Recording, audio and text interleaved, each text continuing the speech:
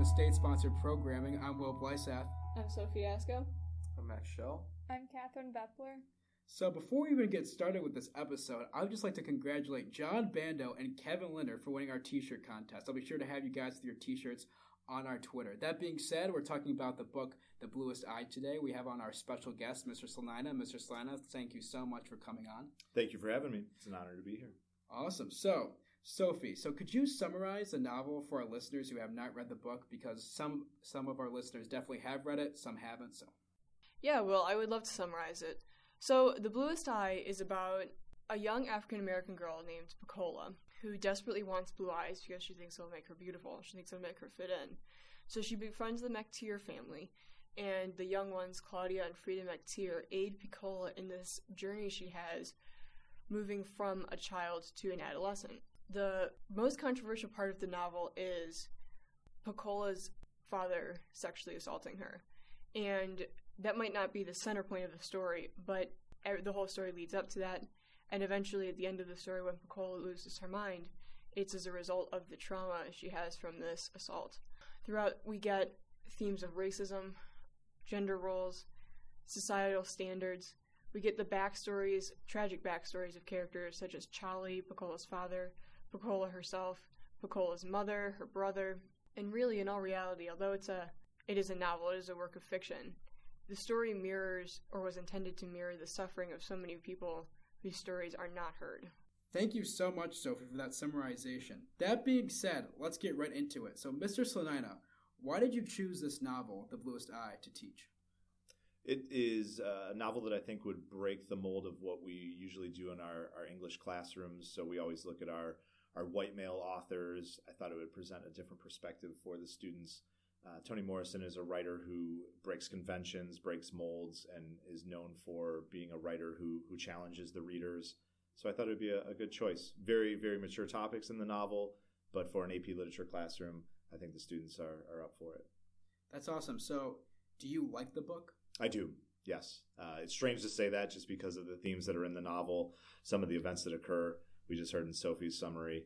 But I think it's an excellent novel for pushing the thinking to open up your eyes to see that here's a community that maybe we think we understand, and now the novel gives us a different perspective. That's awesome. So let's get a little bit into our opinions about the novel. I'll start with you, Max. I know that you have a very passionate opinion about this book. So what do you think about The Bluest Eye? Yeah, so as Will said, I did have a very passionate opinion about it. I openly despised it. Really, the crux of my issue with it comes from a kind of a conflict between Morrison's writing style and the graphic nature of the book. It goes into graphic detail about topics such as rape and pedophilia, which I would be able to justify but being in the novel.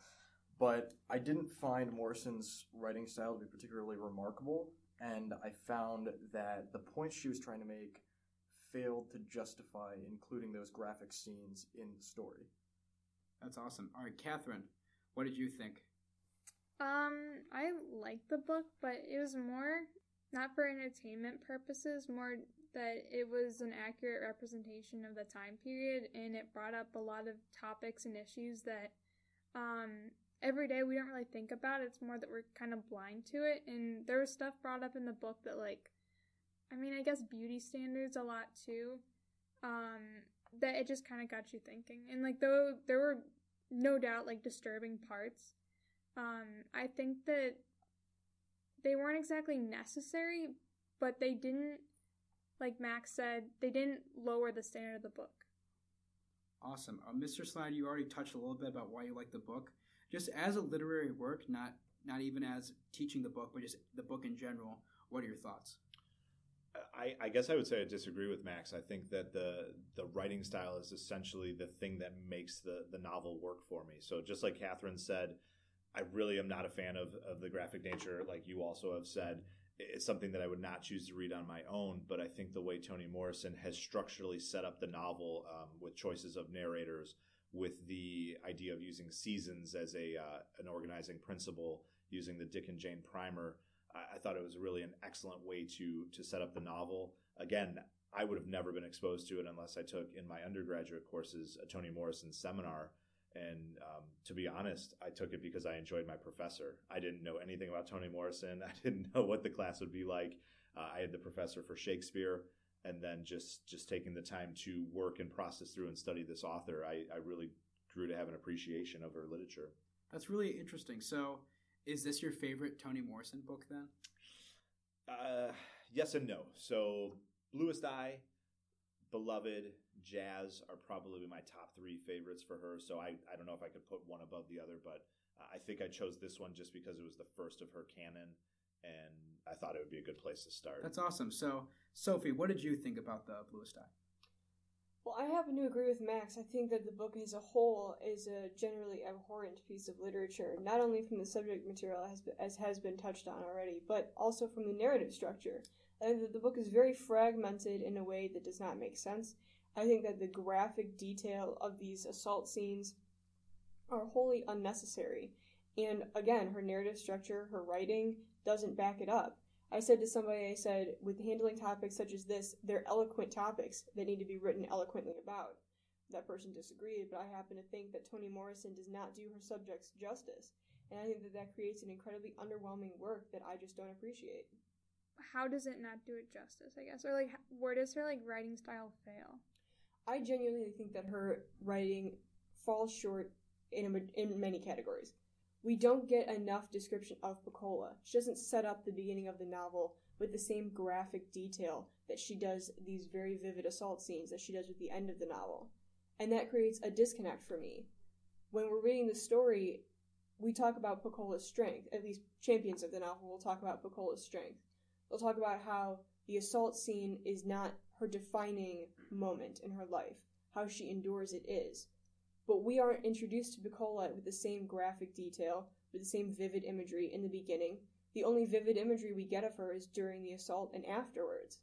Therefore, it creates this disconnect for me when I don't see Pecola as a strong character because the only time I really see her is in this moment of awful, awful moment of weakness. And that creates a fragmented story. It doesn't go together.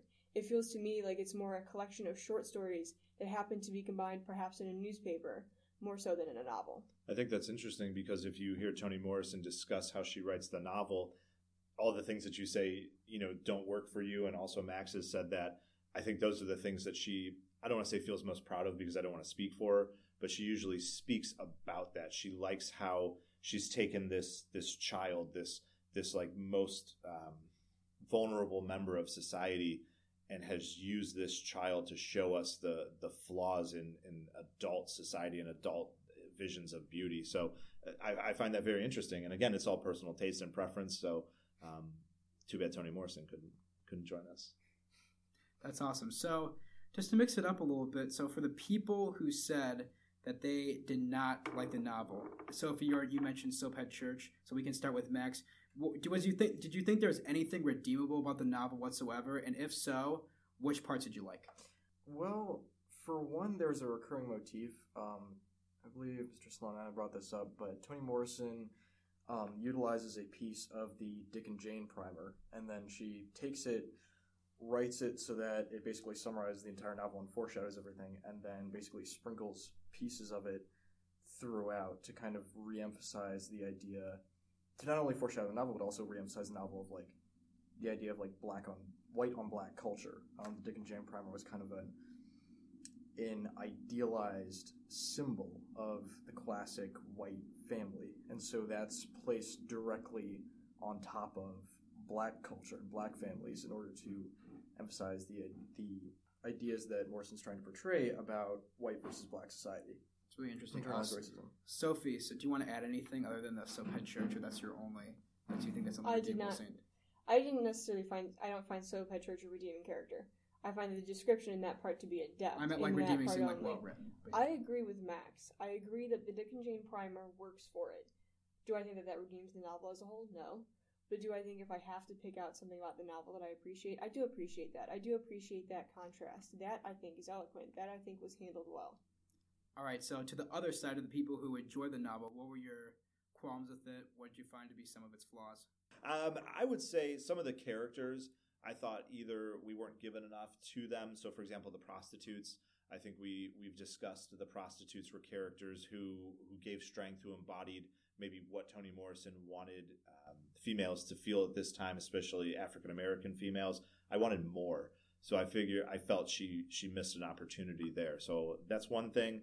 And then I think one other way, I like the idea of the natural imagery and the like spiritualism that she starts to use. So for example, the marigolds, the dandelions, we have some of the mysticism with M. Deer, how she helps to solve the illness of Aunt Jimmy.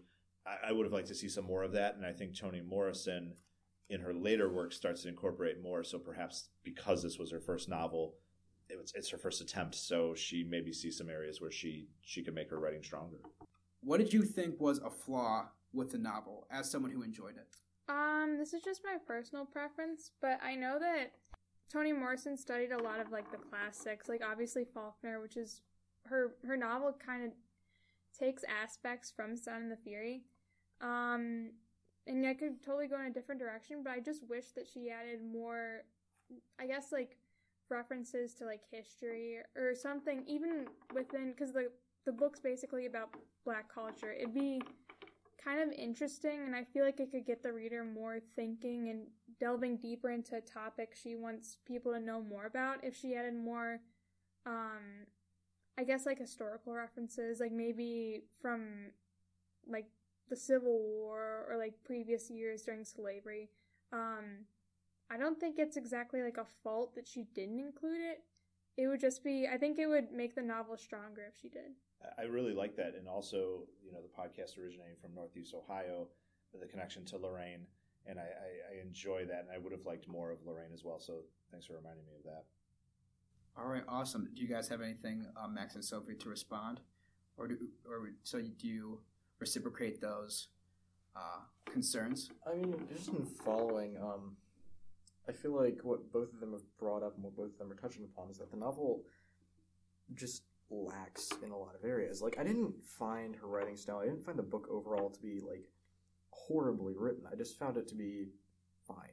I just didn't find there to be anything special about it. So, like, all of the things where she starts to display competent writing, she just kind of, like, falls short. She doesn't expand upon those areas. There's nothing I can really grab onto. For a bit of background, essentially The Bluest Eye started as a short story. Toni Morrison, in interviews, she talks about how she was in a writing group when she was living in New York City. The writing group was a group of professional writers, and she was working as an editor, so she always felt that she technically didn't belong. And through that writing group, through that encouragement, they forced her to bring out something in her writing. And The Bluest Eye started as this, we'll call it initially a short story. I don't know if she ever planned on just keeping it as a short story. So, I can see that. Just a quick question, and I know the dislike of the novel. Do you see yourself ever trying to see a later work, see if Toni Morrison has improved upon any of those flaws that you see? I did. Because I remember reading up on criticism of this novel, and it seemed, as you said, like people kind of laid the problems with the novel upon it being her first work. So I know that Toni Morrison stays pretty consistent with like her messages and like what she's trying to portray throughout her body of work, but I would be curious to read something like Beloved and see how her writing style evolves. I would concur with that. I would think that would be something interesting to do, although I will not lie, I think that my dislike for The Bluest Eye would color anything else I would read at first in the future. I think that I would go into it with this book in the back of my mind saying, I really, really did not like that. And along the point that was made earlier, without wanting to get too much into the race issue, it's very, very prevalent in this story. I don't think anybody's going to deny that. Toni Morrison says, and I quote, "I'm writing for Black people," unquote. And I think that one of the other major issues that I have with this novel is that I feel that she falls drastically short of many of the goals that she has set for herself. Personally, I find African American culture fascinating. I think that Langston Hughes is an amazing poet. I read other African American literature that I have found astounding and wonderful. But I think that this falls short of that because it does not portray the strength of African American culture. Pecola as this character who has this terrible, terrible incident and eventually loses her sanity because of it, I do not see how that portrays strength. And that's one of the other issues that I have with this. There's a really wonderful interview with Toni Morrison where she speaks very candidly, and that's what she says. as we discussed in class, we talked about the Black is Beautiful movement. We talked about recognizing the importance of the culture and the heritage. And Toni Morrison is like, I understand that, but she also is, and I'm paraphrasing, so these are not her exact words, but she says something along the lines of, but what about the other people? What about the ones who aren't beautiful or aren't beautiful yet? So I think that's where she decided to select Pecola as her character and a starting point. Again, does she do a good job with the character? I think so, but I can absolutely see where people feel that it falls short. Perhaps it's too short. Perhaps there's not enough description, not enough history. Awesome. So now that we have clarified our opinions a little bit, do you think that this book should be taught in schools? So we can start with the aspect of, should this be in the class, period? Like, is it a good enough novel to meet AP English standards? I haven't done any research on the banned book list, but I would be safe to make a guess that this book is probably banned in many, many, many school districts. We're extremely lucky here. We're allowed to teach essentially whatever novel we would like for the AP curriculum. If it's outside of the AP curriculum, there are a few more standards and protocols that have to be followed. But as far as us taking this as a college course, I feel that it's an excellent novel to choose. As far as validity for answering questions that are requiring a mature voice, I think it provides that for you. I believe so. I think that though there's some parts where I can see why people would argue the information might be a bit like spoon-fed, but it might just be because we're coming out of Sound and the Fury. Like, this is like the week after we read Sound and the Fury, which is definitely not a novel you're like spoon-fed from. But I think when you're looking at all the other works and like that we've read, and obviously I think that they're like incredible like works of like, I guess, literature, like Faulkner, Thomas Hardy, and all these just like big names of like historical authors. When you get someone who's from a totally different perspective, a Black woman who's living in like the like late 20th century. I think that it offers like a unique perspective and like kind of a break from what we're used to, and just like a way to kind of step outside the box. I disagree. I do not think it should be taught in an AP or college level course. Because again, I don't think it's badly written, but I just don't think there's anything particularly advanced about the reading of it. Like, I find, as Catherine said, like everything is just very spoon-fed. Like, when you go to analyze this book, you find that all the answers are just directly in the text. Like, there's not a whole lot. There are a few things I'll concede, but for the most part, every question you have about the book is usually directly answered by a narrator. So I just don't find it particularly complex, particularly challenging. I personally, even though I really do not like this novel, completely defend Mr. Slanina when he says I think that it's important to teach in school, because I do not believe in shying away from literature just because it is gruesome, or just because it is graphic, or just because the subject material is very heavy. When you say that we are in AP English literature and you think that we're mature enough to handle it, I for one really appreciate that. I appreciate reading this, well, in hindsight, reading this and being able to have a discussion about it, have a discussion with my classmates, have a discussion with Mr. Slanina, who's very open to talking to people who do not agree with him. I think that that's incredible. So I might not agree with what Morrison says, but I will always defend her right to say it, and I think that's one of the principles that we here at State-Sponsored Programming, will name drop there, abide by: the freedom of speech. That being said, though, I think that one of the points I asked Mr. Slanina the other day, he was joking about possibly having to cut a novel because of the new schedule we were working on for the year. I said, you definitely have to cut The Bluest Eye. There's, absolutely. He was just like, but I think it's important from like an ethnic literature standpoint to have that exposure to African American literature. To which I countered with, well, why don't we study other types of literature, Asian literature perhaps, or Indian? Why, instead of reading a fiction story about something, why do we not read a story about the rape of Nanking, or another historical event that is just as gruesome as this?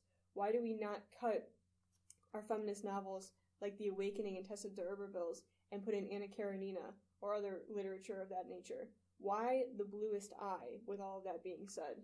Do you still stand by that? I do, and that is a fair point. And as we talked earlier, not to keep the listeners out of a secret conversation, we talked earlier, there's many other options, and And I mentioned I'm a huge fan of Indian literature. The Mahabharata is this wonderful epic poetry. Not that we could read that, but why don't we look at some of that and then possibly apply that to what we see with maybe Salman Rushdie's writing or Arundhati Roy. There's all these different places to go, and that's always the problem with teaching a course. There's not enough time, and that's the beauty then of leaving high school and then moving on. And if you do have the ability to study literature, you have those options to go into there. So 100%, that is always the issue. It's always, what do we do? What do we, what can we put into the class? And I think sometimes we select some of those classics like Hardy or Kate Chopin because it connects with what you've done before. And perhaps there is room to cut one of those novels. Just a question to Max. So you mentioned that you don't think it's worth it for the book to be taught in class. So what book do you think would be better to teach instead that would possibly teach similar themes but would be more well written and just better literature to analyze? Oh boy.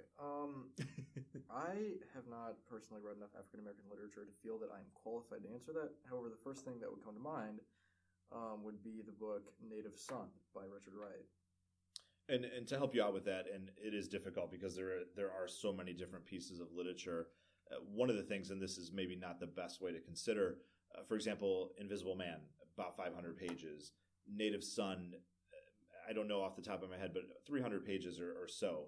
So it's also, we have to think about workload for the students, so maybe that shouldn't be a primary consideration, but we are doing 10 works in this semester, and our schedule is extremely accelerated as it is. So that's also something that does kind of pop into mind. So back to your point about spoon-fed with Bluest Eye, I do feel it is a little bit easier and accessible to get into. And if you notice, it comes between, for our reading list, it comes between Sound and the Fury and Portrait of the Artist. So not that it's supposed to be a breather, not that it's supposed to be an easier week, but right, it is. And then, some of the other works, I mean, we have The Awakening, which is, 115 pages or so. So also sometimes that consideration goes in. But you are right. There are other works, and I mean, I enjoy taking African American literature. Some of the authors, James Baldwin, you mentioned Langston Hughes. So there's just so many different places to go, and again, like we saw within The Bluest Eye, within the race, within the culture, just like our own, everyone has their own ideas, everyone has their own opinions, and it's like, who do we follow? Who do we read? It's very difficult. Awesome. So, do you guys have any closing remarks or thoughts about the book? So, with the themes and with the things in this novel that are discussed, something that we've kind of toyed around with discussing on the podcast is the idea that because this is a novel that's taught in school, because it is required reading, where do we draw the line between saying this is educational because it's going to challenge you and saying this can't be read in schools? Now, I know you said that you don't feel like this should be taught in schools for reasons other than the fact of its content. I personally don't necessarily think, I don't think it should be blacklisted because of its content. Again, like we discussed, I think that we are mature enough to handle it. I also don't necessarily think that the school should be saying, you don't have a right to read this. It's up to the teacher's discretion whether or not they think it's beneficial. So I wanted to kind of put that out there. Where do we draw the line between what we can and can't read in school? I'll take that. I'd like to say, really, it comes down to, does the questionable content, the content that might land on a banned book list per se, have educational merit? Like, I remember a book called The Turner Diaries, which was written by a neo-Nazi, and it wasn't really a valuable piece of literature whatsoever. It was a propaganda novel where he talks about, wanting to kill minorities at large. So if we were to handle that in a classroom, like, students don't gain anything out of it. They're just reading a hate piece. Whereas, like, something like this, regardless of what I might personally think about the quality of it, the graphic content, the content that is questionable, has some value attached to it. You can gain something from that. Well said, and I hope everyone listening is realizing that Max is not saying it should not be read because of the information present. He just feels that for him, it wasn't a challenging novel. Am I speaking that correctly? Exactly. Right. And well said. I mean, that essentially is it. Is there some sort of disturbing content? Yes. What do we gain from that? We see the perspective of someone who is isolated. We see that isolation, what the effect is. So that works. And great example. I agree with everything that was said. I don't really disagree. I don't have anything to add, though. So, but Catherine, you are pretty, in the broad terms of, I guess we'll say censorship, you're pretty liberal. You don't necessarily think that things should be censored. You think that people, if you can't handle it, then leave. You know what I mean? So do you think that in school, though, that changes? I think when you get to a certain level, you should be able to be, like, entrusted with, like, knowledge that was more or less, like, withheld earlier. And I think if your parents agree to it, and if you're, like, past 18 and you agree to it, that you should be able to read whatever you want. I think it's important when we're talking about this to kind of draw a distinction between the school outright banning things and banning things for their curriculum. Obviously for the school, if I was sitting here reading Mein Kampf, not that if it would, for the school to come and say, you can't read that in our hallways, that's one thing. For them to say, Mein Kampf can't be on a curriculum is another. I mean, I imagine Mr. Salina would meet pushback if you were to put, like, Percy Jackson on the AP curriculum because it's not particularly advanced. But that's not totalitarian censorship, in my opinion. Right, and great point. I mean, again, I mentioned earlier, and I'll say it again just quickly, we are very lucky because we have, in a sense, checks and balances. There are parent groups. There are groups that read our works, and they'll bring us questions, but they're very open. It's not, we're going to question you, and then we're going to say no. They will listen, and they will see. So, absolutely. Mein Kampf definitely would be one that would be. Raise some objections, just a few. Yes. But along those lines, some of the things that I've done reading for history, it's not pretty. Do you know what I mean? I'm sure Max and Catherine are both having an independent study of philosophy. I'm sure when you really delve deep into some of the philosophical concepts and the consequences that bringing those ideas to light led to, it's not attractive in any way, shape, or form. But at the same time, we're in school and it's something that we're interested in learning about, and you can't run from the fact that it does exist. Just to interject one more question for everybody here. So we're talking about curriculum. So in terms of strictly literature, do you think that there should be any books in the library that are explicitly banned, or it should be as liberal as possible? So if you guys could touch on that a little bit. That's a difficult question because obviously our librarians do a wonderful job. We have the Tropic of Cancer in our library, and this is essentially, people will say it's pornography with the way it's written. So there's no censorship. There's no one going through the stacks. It's there and it's present. And I think if someone would check it out, our librarians are well read. Our English teachers are well read, and I think someone would say, do you know why you're reading that?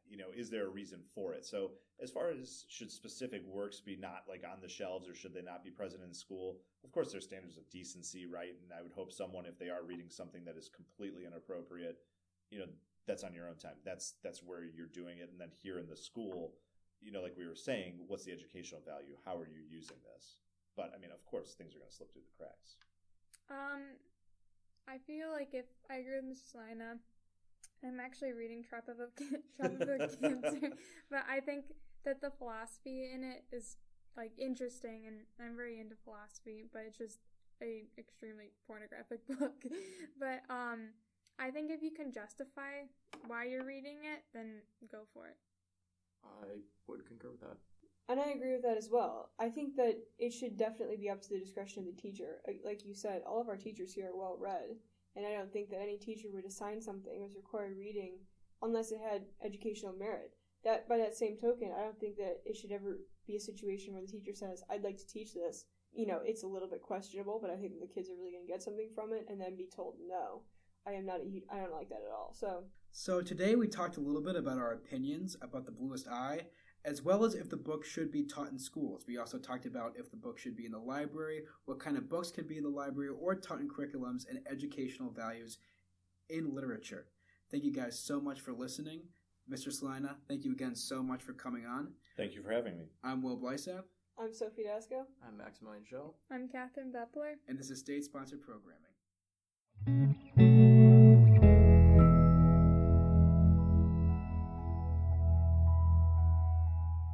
Thank you for tuning in to this episode of State-Sponsored Programming. We're on most podcasting platforms, so wherever you are, make sure to like, follow, and give us 5 stars if you enjoyed listening.